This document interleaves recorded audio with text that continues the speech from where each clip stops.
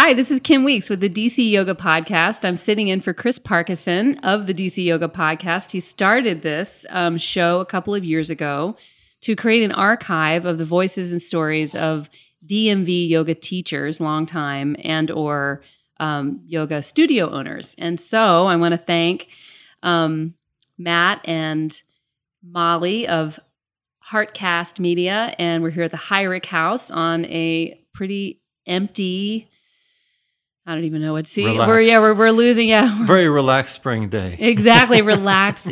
I'm really liking the crispness though. The outside is so nice. Yeah. It feels really good.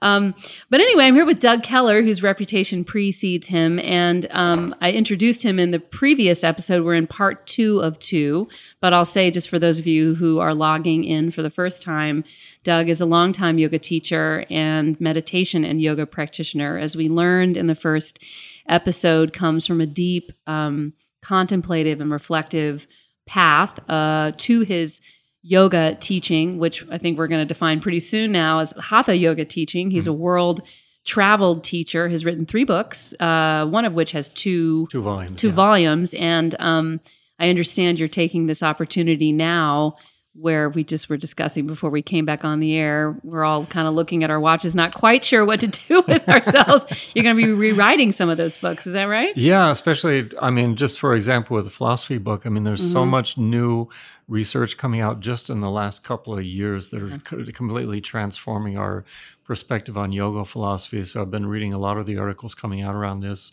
met some of the scholars in London, and there's so much new to incorporate into it that it's a really good opportunity for me to sit down with the Heart of the Yogi book and just go through it and just update it with everything that we've learned. And kind of the same thing with the therapy books too, as I go out and teach and find out what people really resonate with and a lot of new insights into the body and the nervous system. It's a chance to just reorganize and rethink all of the stuff and kind of basically update it. The pranayama book too, if I get around to that. But that would be great. Yeah, for years I've been saying I really should just take some time to sit down and do this, and now it's being forced upon me. So it's like, yay. I know, so yay. Well, it sounds like you have all of the tools at your disposal to sort of meter out your time and your effort. In terms of the Heart of the Yogi book, let's just start there for a second. Can you give us an overview or brief few bits on what has changed in the yoga philosophy that you learned in London? I wasn't even aware of that. That sounds really interesting. A lot of it is the richness of the tantric tradition and their approaches to spirituality. So there's a lot of elaboration on that as far as, first of all, today a lot of what's taught is actually called Neo-Tantra because it's sort of like Tantra-ish, sort of New Age philosophy teaching, but it's not quite grounded in the specifics of what the Tantra philosophy was doing. So it goes off in different directions. So it's been hard to nail down exactly what we mean by Tantra so we can get more clear about it. But I think what was interesting to me also looking at the beginning of the yoga tradition, because we've had these preconceptions about how there was the Vedic tradition and then Buddhism came in as a critique of the Vedic tradition, where we're actually coming to see historically, and they're able to verify this in terms of, genomes and stuff like that, how the Vedic tradition came into India from the northwest, and there is a separate part of India in the east called the Magadha, or what came to be called the Greater Magadha, which is the area in which Buddhism began to thrive, and ideas about karma and reincarnation were developed within that culture. And within the Vedic culture, there was not originally this idea of karma and reincarnation. And you don't find that in the early Vedic texts. Right. And then for various reasons, especially the invasion from Alexander the Great, drove the Brahmins to move eastward, and that's where they started to encounter more and more these ideas about karma and reincarnation and other ideas about practice that came from this tradition of the Magadha, and it gets incorporated into, you can see it progressively get incorporated into the Upanishads, which develops into ideas about yoga practice and kind of develops from there. So there's always been this process of cross-pollination where yoga has evolved. And the book is largely about how yoga philosophy is not like, this is yoga philosophy where it's one set of teachings that comprise yoga philosophy. It's a conversation and an evolution that takes place over time, where the perspective of yoga philosophy becomes more and more expansive and inclusive of the human experience, where originally approaches to yoga were more exclusive in the sense that you disassociate from the distractions of society in order to achieve your own personal liberation or moksha. And yoga philosophy changes to recognize the role of being in a community as part of your spiritual enlightenment, if you will. Right. And the whole idea, it becomes much more yoga about union in the sense of participation and communion, where in the beginning it was about disassociation. So how did we move from that one place to this more expansive understanding of yoga philosophy? And I think it's important that people at least recognize from time to time, we're still part of the history of yoga. It's not like yoga is something that happened centuries ago and we're just trying to approximate what they knew, as if there was some golden time where the teachings were intact and pure and perfect. Often that image is promoted, but it hasn't evolved like that. And our yoga has to be relevant to our times as much as it had to be relevant to their times back then, too. Right. And for whom were they relevant at that time? Well, that's, again, it becomes more democratized because originally there were more insular groups that were... Of mostly men. Mostly men. Not all, and but mostly. It's funny, there's an interesting book for the female listeners especially. It's called Woman is Fire, Woman is Sage, written by an Indian woman. And it kind of looks at the Mahabharata and the culture of the Mahabharata from the perspective of the woman, what was their place and participation in society, because they made a great contribution to, usually we call it Vedic culture, but it's like Brahmanical culture, which of course is not recognized, but part of the whole thing. And so as much as they weren't officially included, women played a role throughout the history of yoga also, especially in Tantra. What happened with Tantric philosophy was it became so involved and so ornate that you had to get an entire education to learn how to practice it, which was both impractical for people, and after a time, because of cultural reasons and invasions, they couldn't financially support those kinds of institutions of learning. And so Hatha Yoga became a simplified form of Tantra that became democratized in the sense that there was enough patronage for having their texts published. And are we at the Hatha Yoga Pradipika? Just before that, there was a text before that called the Dattatreya Yoga Shastra. Right. That was collected by a person of a particular part of the ascetic tradition, but he was sort of like starting to pull together different ideas about practice. And he starts the book by saying it doesn't matter if you're a Buddhist or a Jain or a Hindu or a Tantric or a materialist who doesn't believe in anything. It said anyone can benefit from the practice of Hatha Yoga. And it was a mission statement that democratized yoga, saying anybody can practice this regardless of your religious or spiritual path or even lack of spiritual belief. Hatha Yoga will be of benefit to you. When was this? That was, I think, closer to the 11th century. And then the Hatha Yoga Pradipika, we know more specifically, came out in 1450 AD, which was a collection of different texts. Right. But the point is largely because people coming to yoga always have the question, do I have to give up my religion to do yoga? Or is it contrary to my religion? And certainly that's still an issue, even in terms of bringing yoga into schools, because there's this idea being promoted that yoga is inseparable from religion, or yoga is especially inseparable from Hindu religion.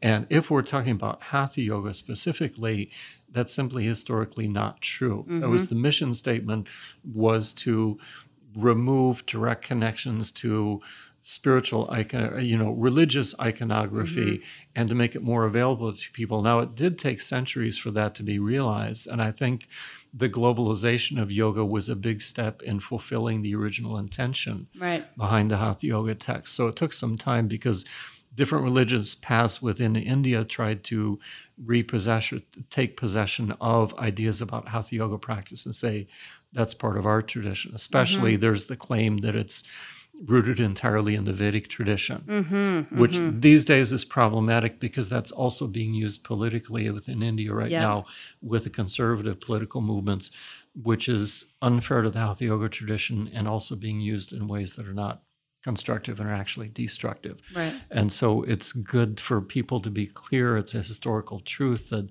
there's not a connection between Hatha Yoga practice and a particular set of religious beliefs. And it makes me want to put a pin in you talk about the sort of the Vedic thought sort of migrates east to the Brahmanic thinking, right? Or no, Brahmanic goes to the Magadha. Yeah. And then, which had rooted in it ideas of reincarnation and karma. And so Tantra then starts to emerge from there at some point, right? At a later point, not then. Yeah, it's kind of, you have, the whole historical course of it is very interesting. I mean, originally you had Vedic society, where in Vedic society it was basically based upon the texts of the Vedas as sort of religious liturgy. And the Brahmins were in charge of performing the rituals according to the rules of religious liturgy. And so they had their place in society doing that. And things got more complicated with the invasions, especially from Alexander the Great and the encounterings with the East, because the Brahmins no longer had the primary position in their society that they'd enjoyed before. Right. So they had to kind of diversify their portfolio of what they did, because they couldn't rely simply upon performing yajnas for kings and being paid for that. And so they started to offer services like astrology and the whole idea of Ayurveda. Ayurveda develops with Samkhya, and so Samkhya, with that, but they start to offer more things to people beyond the rulers, and so it's more proper to speak of that period as a period of Brahmanism rather than Vedic religion, because it's more about the Brahmins both describing the proper structure and order of society in which they had a place, which they felt was being lost in the process of mixing with these other cultures in different ways. So they're trying to maintain their position and maintain that sense of order. So, for instance, you get the sense in the Mahabharata of this kind of urgency behind the events leading to the war, because there's a sense that everything in society is upside down and falling apart, and people who shouldn't be ruling are ruling, and people are unprotected, people are unsafe. That doesn't sound anything like right now. I know, yeah. I'm totally confused. Exactly. And so so the whole impetus of the Bhagavad Gita and the Mahabharata is we have to put things back into order because things are totally out of whack. And that's kind of the logic behind the whole thing. In any case, the Brahmins are very good at incorporating ideas from other cultures and assimilating it into the spiritual philosophy that they're teaching. And they're also promoting an idea that your spiritual life is very closely tied to your place in the community, which we call the caste system. And also originally the term was Varna, which means color, or sort of your calling in society that you fulfill. And it became rigidified as the caste system. But there's a sense that as you maintain the purity of your own calling by not coming in contact with things that sort of give you karmic cooties, if you will, or kind of pull you down, so you don't eat the improper foods, you don't associate with the wrong people, you kind of stay in your lane, and that's part of your spiritual growth is literally to stay in your lane in every sense of the word. And so even you get that statement from Krishna, it's better to do your own job poorly than to do somebody else's well. In one sense, that's saying if everybody stays in their lane, they'll be okay.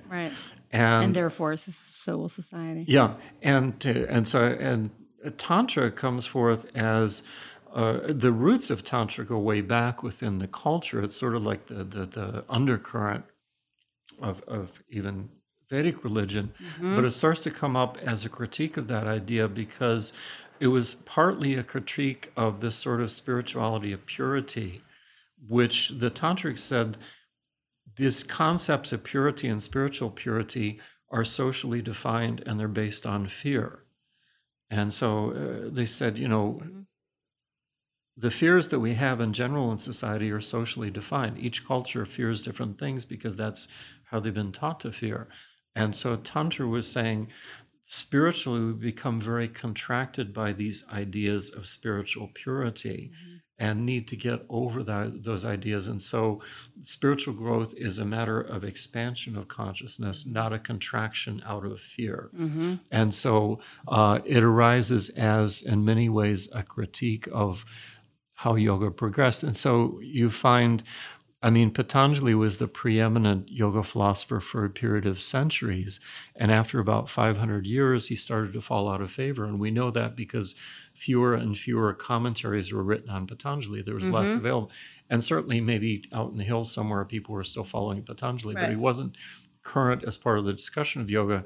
And as the ideas of Patanjali were less and less studied, there was the rise of Vedanta with Shankaracharya, there was the rise of bhakti and devotion, and with that, ideas about tantric practice, which were much more practical in the sense of, in one sense, a tantra is a practice that you do in order to have an experience.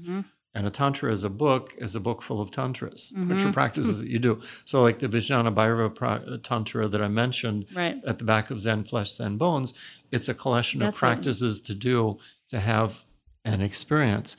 And so Tantra evolved as that more practical approach to spirituality, which became within Tantra proper highly structured and ritualistic in terms of yantras and mandalas and mantras and that sort of thing. And again, as I said, Hatha Yoga emerged as a simplified version inspired by Tantra, but it's not the same thing as Tantra because it doesn't have those key elements of initiation and exclusivity and highly ritualized practice. It was meant to be more experiential, but the inspiration behind it was still the same.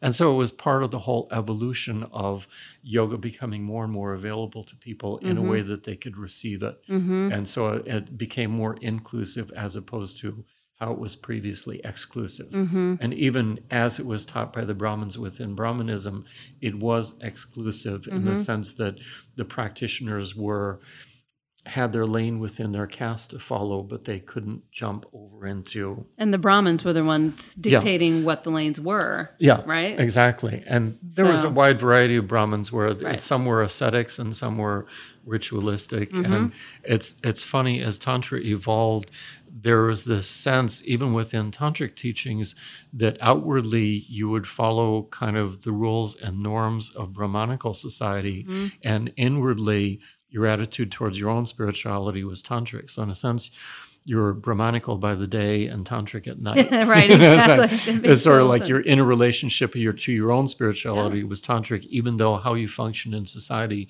still followed those kinds of norms. Sounds relatively practical anyway, because, you know, what are you going to do? And your inner life is, I mean, well, we talked a lot about that, the inner life, the cultivation of the inner body, the inner life, and how that manifests into, how that manifests a clearer, better functioning brain. And I think I'm trying to remember so the first time you stumbled onto tantric teachings was in the back of that Buddhist book, Flesh and Bones, the Zen book. Yeah. And then there wasn't, and at the ashram, the 14 years you spent, that was what specific sect was that? I don't think we even got into that in the first episode.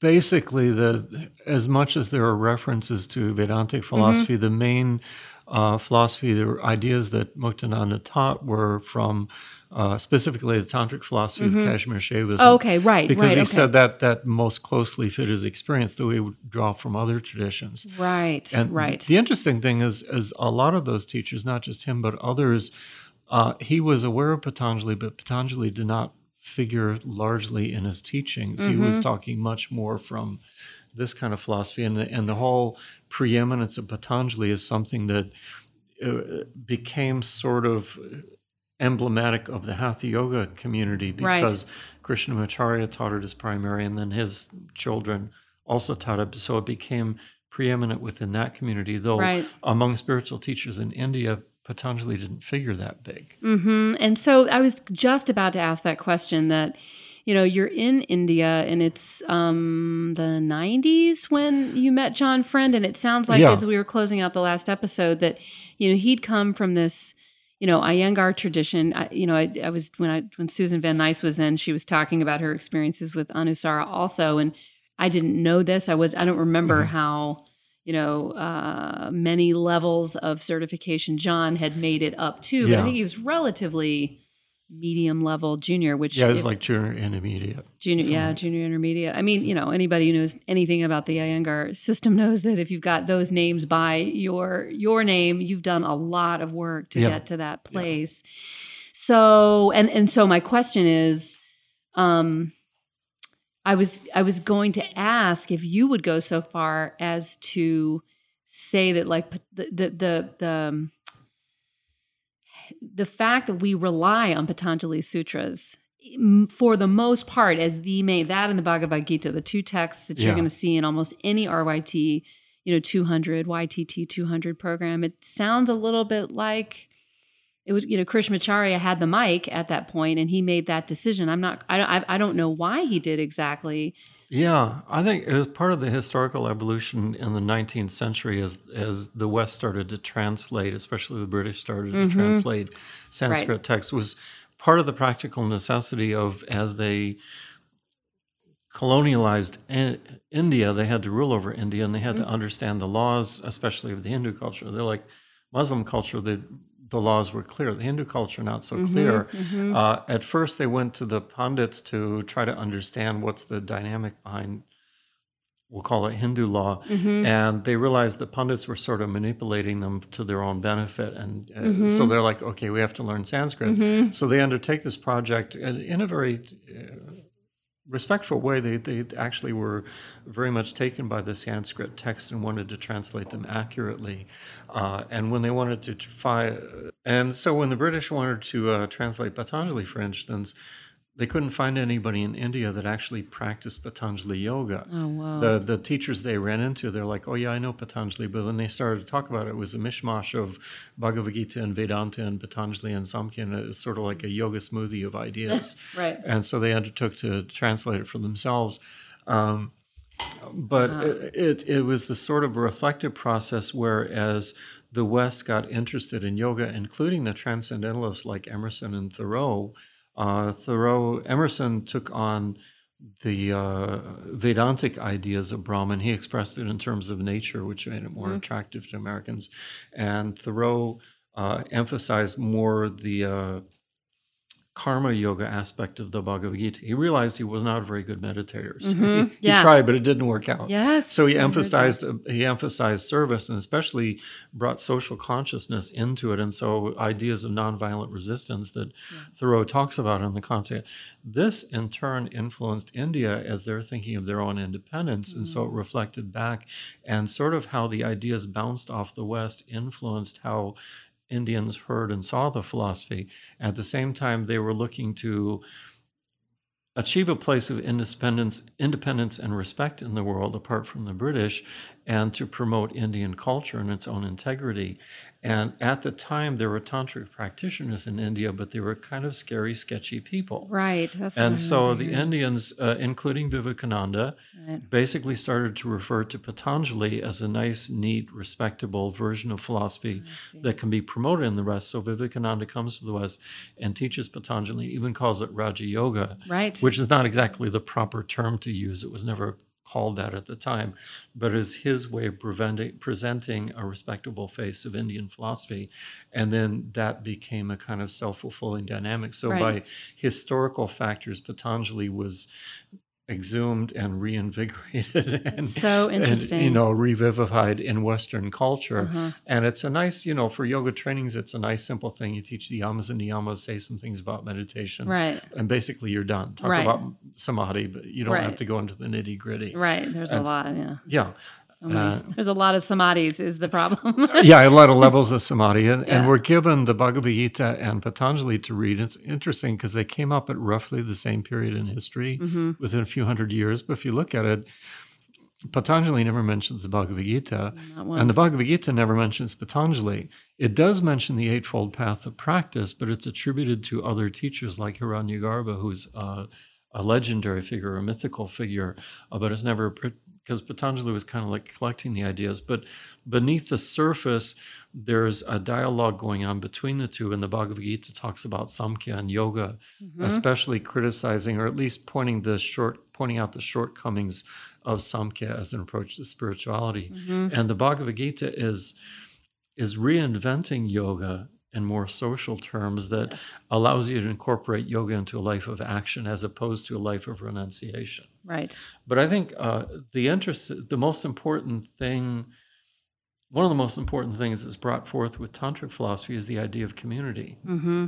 And this is what we're working with now. And there were yamas and niyamas as part of Indian culture apart from Patanjali, or actually 10 yamas and 10 niyamas that included more social virtues like charity and compassion and things that you don't hear talked about in Patanjali, because Patanjali's yamas and niyamas are the yamas and niyamas of the renunciate. Right. The person isolates themselves. Right.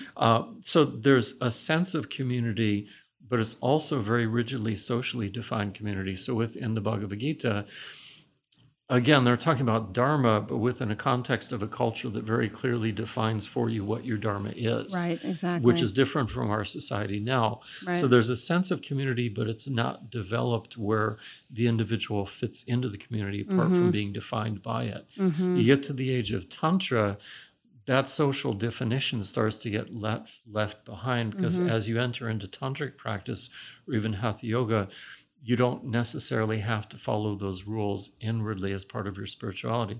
So what we're dealing with now in the modern era is coming to a deeper understanding of yoga in relationship to community. Right. And all of the problems that come with it, tribalism, even cultism, because yoga was practiced in a kula in tantric philosophy, and kula is the root of cult. Right. And so there's always that danger of falling into a cultish approach to your practice, which is part of the human personality we do. Totally. It's like, how do you negotiate the ethics of boundaries, power relationships, the problems of tribal thinking, cultish thinking. Right. How do we live within a community as a spiritual person and relate to it, Right. as opposed to simply disassociating from all of it. Right. And that leads to new challenges where even in ethical principles, yamas and niyamas are a good vague foundation, but it has to be developed in a way that goes beyond them, that's meaningful to us and gives guidance to us now. Exactly. In this world community. Right. And also sort of writ large in the, global community, but I would also suggest, I've been thinking about this a lot lately,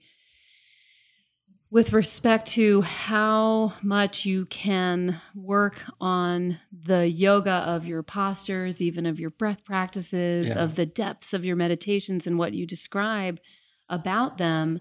But every single bit of that, if you're talking about that as a yoga practitioner, is you in and of yourself based on your self-perceptions. Certainly, as we were discussing in the previous episode, you are, in theory, discovering these truths inside yourself that make you ever more open, at the same time steady and porous, all the things. Yeah. But that is so other than, it can be so other than the yoga that you're applying in relationship, when you're listening to somebody, when you're talking to somebody, when you are responding to someone. And I don't want to separate it so much as like the yoga inside yourself versus the yoga of relationship.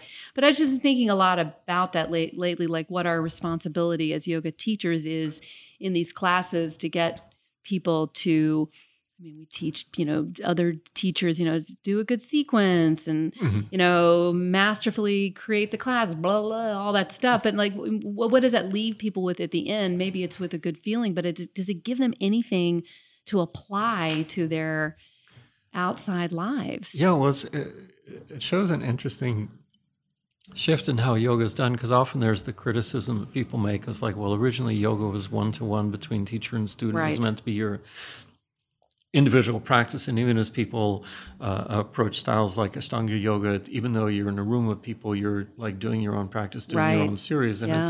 And it can be nice to have that yoga retreat on your own sticky mat. To a certain extent, that sort of making your own retreat and time for yourself is good. Totally. But it's also part and parcel of the process of doing yoga that now we do it in a community.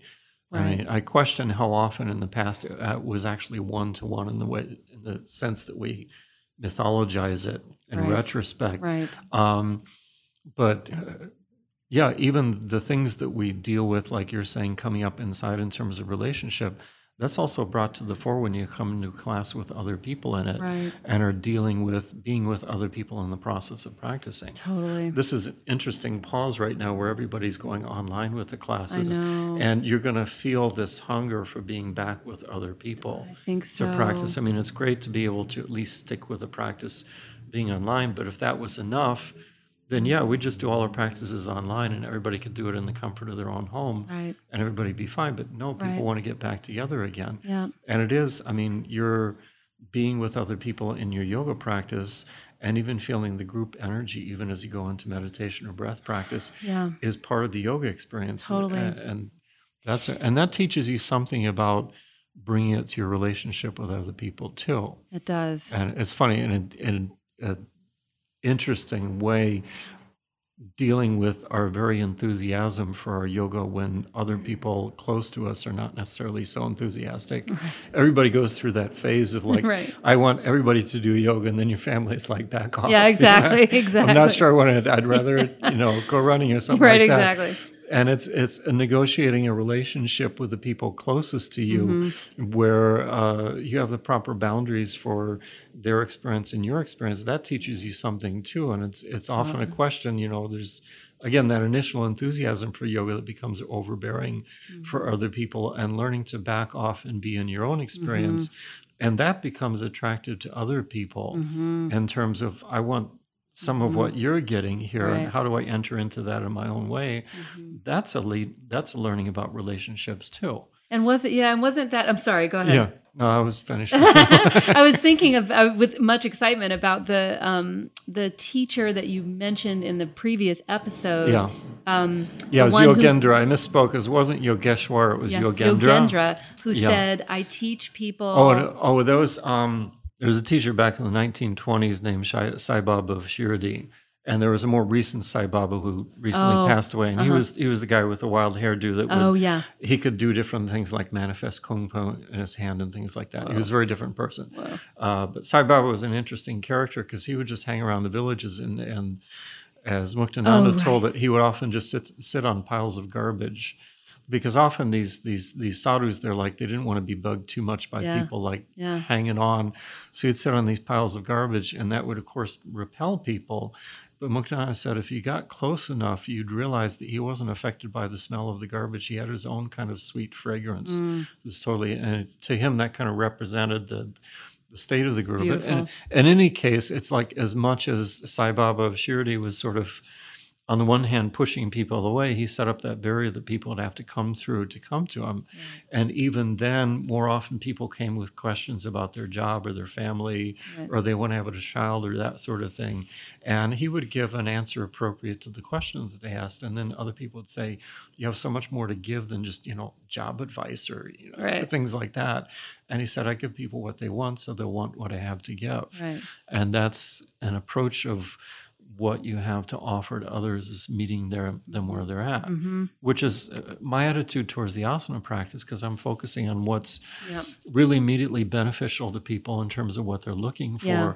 And if they receive that and it works for them, then it becomes their own experience or their own path, how they want to go deeper. If they want to ask me more about the philosophy and stuff, I'll progressively incorporate that, but let them be drawn to that instead of pushing it on people. Right, totally. And it speaks so much to what clearly resonates for you in terms of this democratization of yoga, because you're there as this huge repository of information that you can provide to people, but it really is the dance of the teacher and the student, or I think my experience being a teacher and also being a student in your class, is to sort of recognize that as the teacher, you're teaching as much as the students can take in and absorb at that time. Yeah. I think you were even said this, and you may have been the one to teach me this concept initially, but I've heard it elsewhere since, or maybe before, I can't remember. I mean, it's such a great, idea. I'm sure it had to have been you, because it really hit me. I remember where I was in the room out there, the health advantage. But, when you pour water into a plant that's dry, or even that just needs water, surface, right? Yeah. You don't you don't put a fire hose onto it. You pour the water at the appropriate sort of amount and weigh so that the whole, soil, the plant it can soak it in. As opposed to running just off the surface. Exactly. And thanks, I forgot I had said that. I know. Isn't that funny how students write that down, yeah. Exactly. Well, it's memorialized now. I've been given credit for things I know I haven't said. So what do? Just roll with it? I say, you're welcome. I say, that's really good. I'm not sure I said it, but I'm going to take it and use it now. So. Exactly. Right. Exactly. So then I will have said it at some point. Well, let's talk about that. So I'm not quite stuck. I mean, of course, it's the Anusara story, which is a little, in the end, scintillating and for me, annoying and disappointing and saddening and everything because of how many people I knew early on and when I was running Boundless and learning yoga myself and all that, and how many Anusara people I met and the change that I saw happen in that community over time and its dissolution in the end. I mean, the whole thing. And I don't mean to brush over it for people that are just listening to it at first. And I also don't want to, we don't have to talk about too much of it, but I'm just thinking about how you mentioned having John Friend show up as this junior intermediate teacher in the ashram. This is, 20-ish years ago, 25 years ago or whatever, because it was right at the time you were either just about to teach or beginning to embark on what is now your career, which is teaching. I mean, it's funny from the first episode to now, I say with hesitation Hatha yoga because you teach a lot more than that. Yeah. But for lack of a better term, it's fair enough yoga. to call it Hatha yoga. Yeah. So Hatha yoga, and you meet John Friend, and he's teaching everybody about the postures and the refinements of it, bringing all of the Iyengar, precision into the game. And you went back to the States. Presumably he was there too. And was it at that time that you began learning from him or learning alongside him? Because he was coming up to the Catskills and to the City Yoga Ashram during the summers and both teaching larger classes and also training the teachers. And it was the whole problem surrounding Anusara and basically every other style of yoga is just the problem of turning it into a system. Yeah. I mean, that was where he was feeling constricted by the Iyengar style and wanted to bring into it the inspiring elements of philosophy that he'd learned from Siddha Yoga. And as he started to do that in his classes, the other Iyengar teachers came up and said, you can't do that. You're not talking like us anymore because it doesn't fit into who an Iyengar teacher is. And it pushed him to the point where he had to acknowledge and step outside of that and say, okay, so I'm going to call what I'm doing this. And the same dynamic happens. You turn it into a system where you're teaching teachers how to teach what it is that you're doing in your style. Right. And what was initially liberating starts to become constricting in the end. Right. And this is like the whole dynamic that Tantra identifies over and over again. What initially can be expansive and ultimately becomes contracting until you get over and beyond those rules. And I think Hatha yogis are inherently revolutionary, or at least difficult in the sense that we're inherently rebellious. Yeah, exactly. You turn it into a system, and at some point, it gets so constricted by the system that you rebel against it. Right, exactly. Which is a natural part of the organic process overall. Right. And it's painful to go through that upheaval, but it's part of that whole thing. Yeah. And the more they were trying to batten down the system, the more it became problematic for people in terms of requirements of what you're supposed to do in class. And for me, the root of the therapy... This is the Anusara, right? Yeah, the Anusara style. Yeah. And you were an Anusara teacher? You became one? Yeah, okay. Yeah, I was certified with that. And as John developed his system, I started to write about it too, because that was part of my learning process. Right. And at one point, somebody wrote a little pamphlet about Anusara, trying to summarize the principles, and he wasn't happy with it. He said, that's too simplistic. And then it was actually at a retreat, and he turned to me and he's like, you should write a manual or something. You'd do a better job of it. Yeah. So I took that as a kind of a permission. So I went ahead and wrote a manual. It started to develop over time, and he actually sold it through his website as well. And it was useful for people. It's still available for people to download. What's the name of it? I'm sure I just called it Anusara Yoga, or Hatha Yoga in the Anusara style. Oh, okay. If you go to my website, it's doyoga.com. There's / if you do doyoga.com /book.pdf, you can download the manual. I'm not asking anything for it. It's an interesting relic. Yeah. But people are still finding it valuable. Good. But I was trying to explain the principles, and the more I got into trying to get more anatomically specific about the principles, because, I mean, Iyengar could be incredibly anatomically specific, or teachers around him. I remember part of my development was I took Donna Hulleman's book, where she had taken copious notes of, as like Iyengar teaching Trikonasana, she had written down over 300 points of alignment for Trikonasana. And that was part of the problem. It got too detail-oriented. Right. So John started to talk about, inspired by ideas from Richard Freeman, these ideas of the spirals, to give people more Freeman's of a sense. the one who had the spirals initially? Yeah, the loops and spirals. That was with Richard Freeman. And there were other people talking like Godfrey Devereux as elements of that sort of language. So it was sort of percolating and percolating in the ionosphere or something like that. But especially Richard was teaching it, though Richard is not a fan of systematization. So he was like, I'm teaching this, but I don't want to turn this into a system. John did. And in the process of trying to explain that, I realized I had to get more specific, because people's bodies are not the same. So you can't take a cookie cutter approach to even the principles as much as they apply. I mean, a principle, there's a difference between a principle and a rule. A rule always applies the same in every case. A principle is you take that as the starting point to work with it, but then you have to be able to recognize what's going on in a person's body that makes that idea of action or alignment appropriate or not helpful.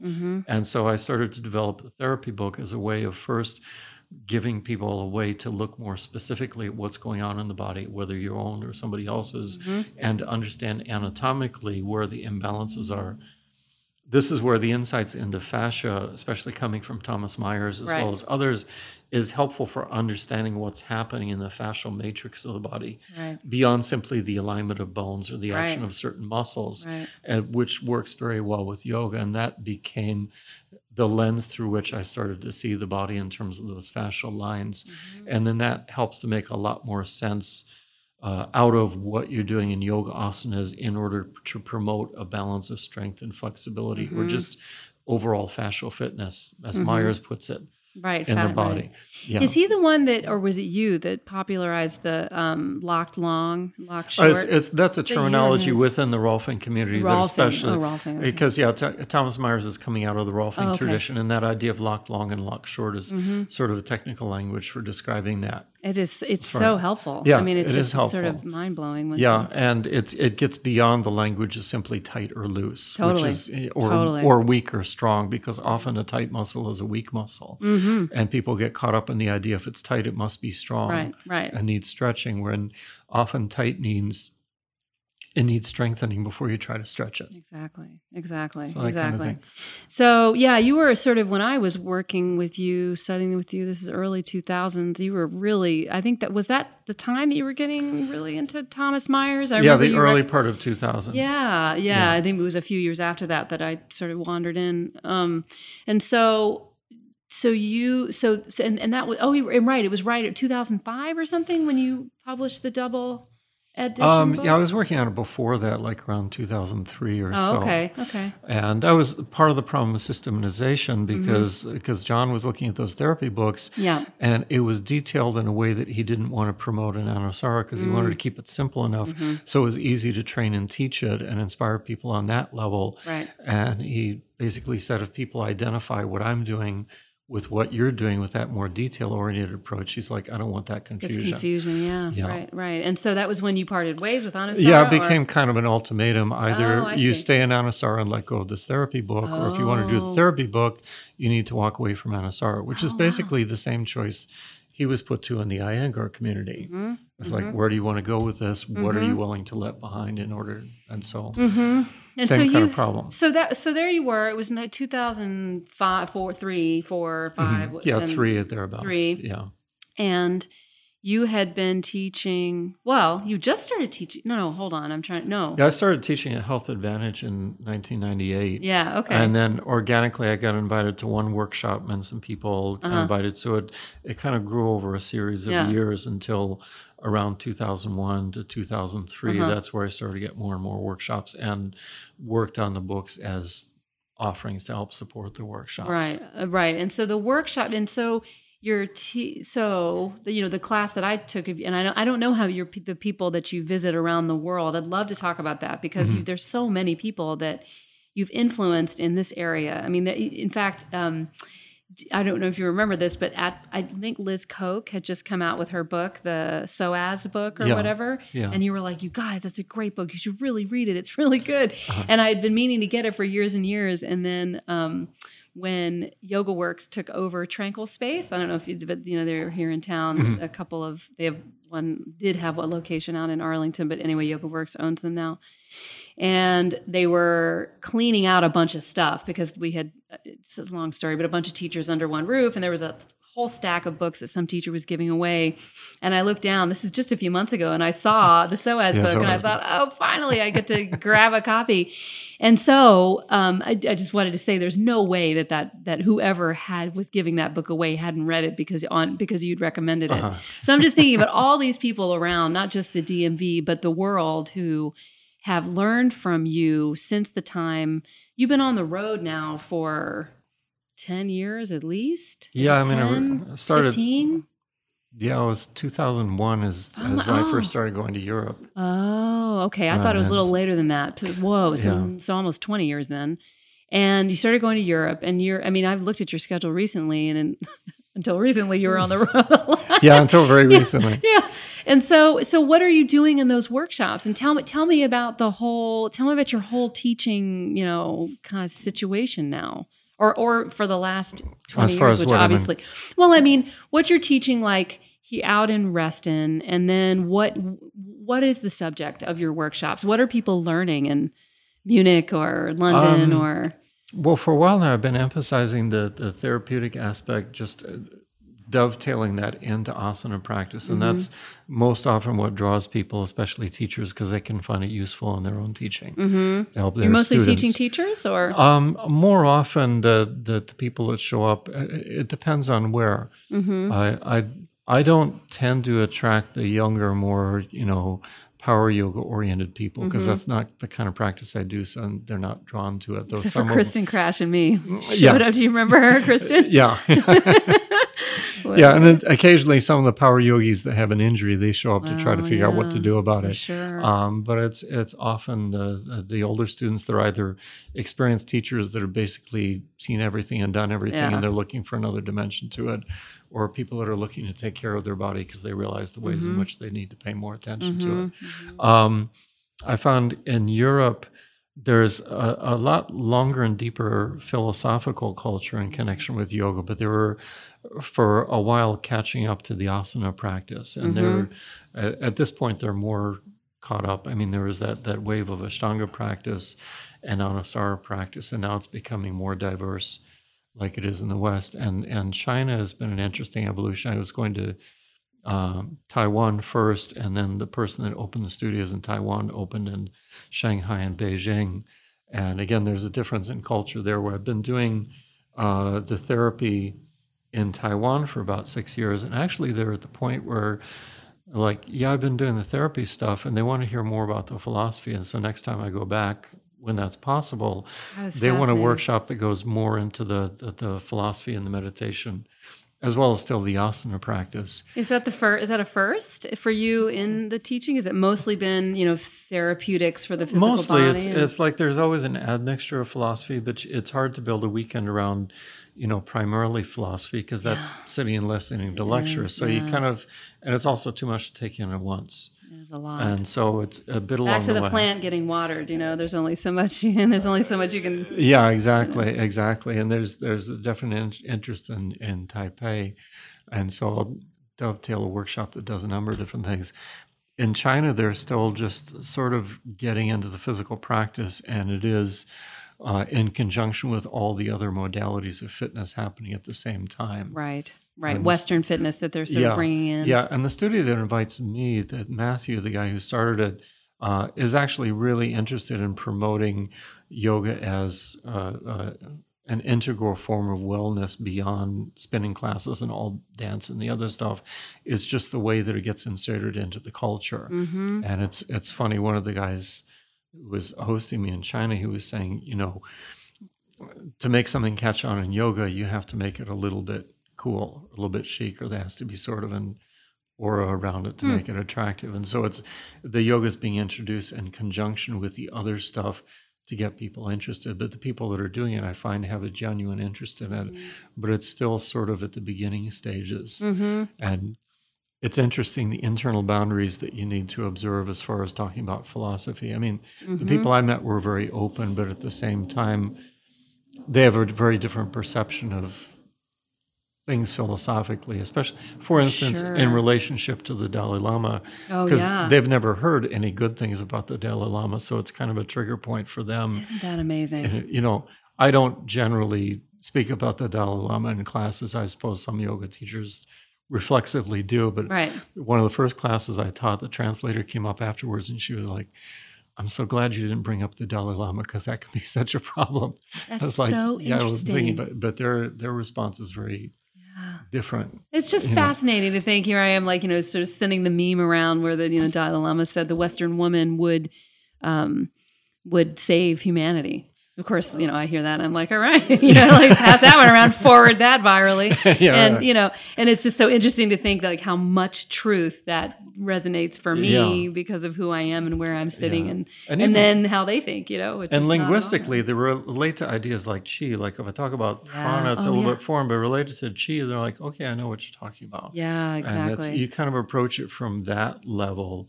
I'm careful not to talk too much about Buddhism because I don't know where people stand on that. Right, exactly. But again, it's meeting people at a level that they can take in. And honestly, I had a little bit of a perception of China that I'd get there and they'd all be super flexible people and what am I going to do with them?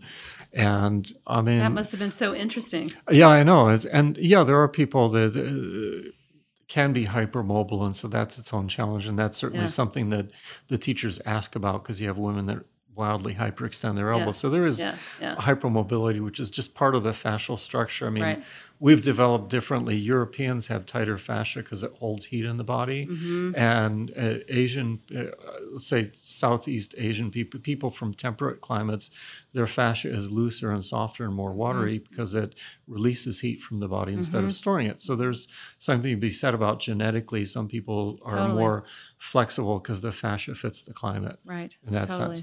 But still, I found people in China faced with the stresses of this massively growing economy. These people are stressed out and tight too. Right. And they're looking especially for really specific things from a yoga class, like what to do about my tight neck from sitting at a computer and what to do about my shoulder problems that come from having to do this. And that's where you meet people there. So where I go, it's kind of feeling out where people are at and what speaks to them most. And the whole process of even teaching a workshop, as much as I put out a description of what I'm going to do, it's the day that you show up and you kind of see what they resonate with and what doesn't, and you kind of go with that. Right, exactly. I think that's what every yoga presenter, workshop presenter does. You say what you're going to do, and occasionally during the workshop you keep saying, "I'm doing this," but you're actually responding I try to stick to what I promised, but at the same time, there's so much room for Of course. Yeah, so the whole world is on, in many ways, the same page from different perspectives, and yoga speaks to everybody at some level. And there's always a mix of all of those things that come together. And I think an obstacle for yoga teachers is if they approach the yoga philosophy in a rigid way, then it doesn't click. But if you have the tools of speaking philosophically, you can meet people in a way that integrates the practice with their understanding of what's going on. Right. And that's what you've learned all over the place. How many countries have you been to? Do you know off the top of your head, or where? Not off the top of my head. I mean, where are you? What is it? A normal year look like as we wrap up? I'd love to know what it like. It's a lot of time in Europe. I've been to Australia. Asia is mainly Taiwan, and now China. We'll see how that goes looking forward. Well, everywhere. I mean, everywhere pretty much. But those are the main places, and Canada, of course, and North America. Did you go to Mexico? Have you been No, there not yet? so much. I'm sure that'll be up in 2021 once we get through this pandemic. Yeah. So, before we close, we always like to ask her, Chris threw me when he asked this. I wasn't ready for it. Is there anything you're reading now or anything that you've been other than the news?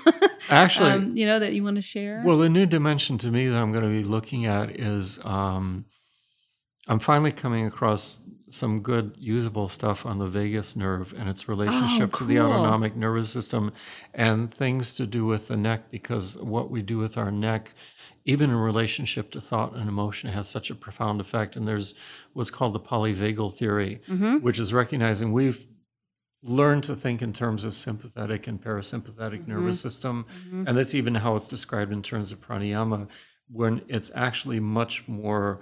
The polyvagal theory is saying there are many aspects to the vagus nerve rather than simply the whole idea of sympathetic and parasympathetic. Right. And a lot of it has to do with our presence in social interactions, but it relates to the autonomic nervous system in a way that lines up fairly neatly with, or fairly provocatively, with the whole idea of the chakras and the chakra system and how the chakra system expresses metaphorically the sorts of insights that we're having into the functioning of the autonomic nervous system, and then how to access that kind of integration.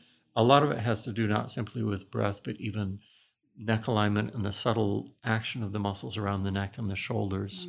And I think it brings in new ideas, new dimensions, ideas about drishti, as well as breath, as well as even asana and how we approach our asana practice. So this is a new realm that I'm sort of incorporating, which is another dimension to yoga therapy or yoga as therapy. Because, I've been approaching it on the practical sort of biomechanical level because that's the most initially beneficial and accessible level for people to approach therapy, and also the way in which I think yoga teachers can responsibly teach therapeutically valuable ideas to students without requiring a big background of training. When they get into emotional issues and trauma, that requires a lot of background and training that a lot of yoga teachers don't necessarily have access to, so it gets more tricky. Yeah. So I'm looking at what's the most responsible forms of yoga that have therapeutic benefit.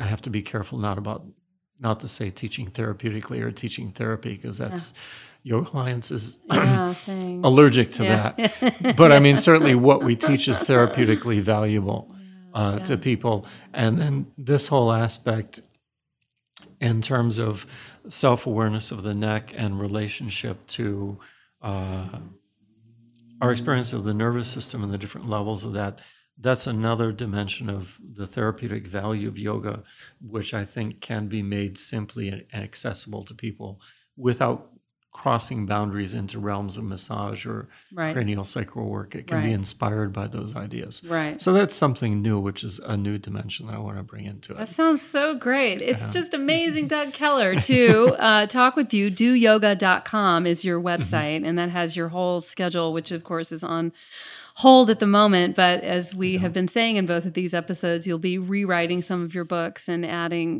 to all of them, which everyone will be so glad to know about.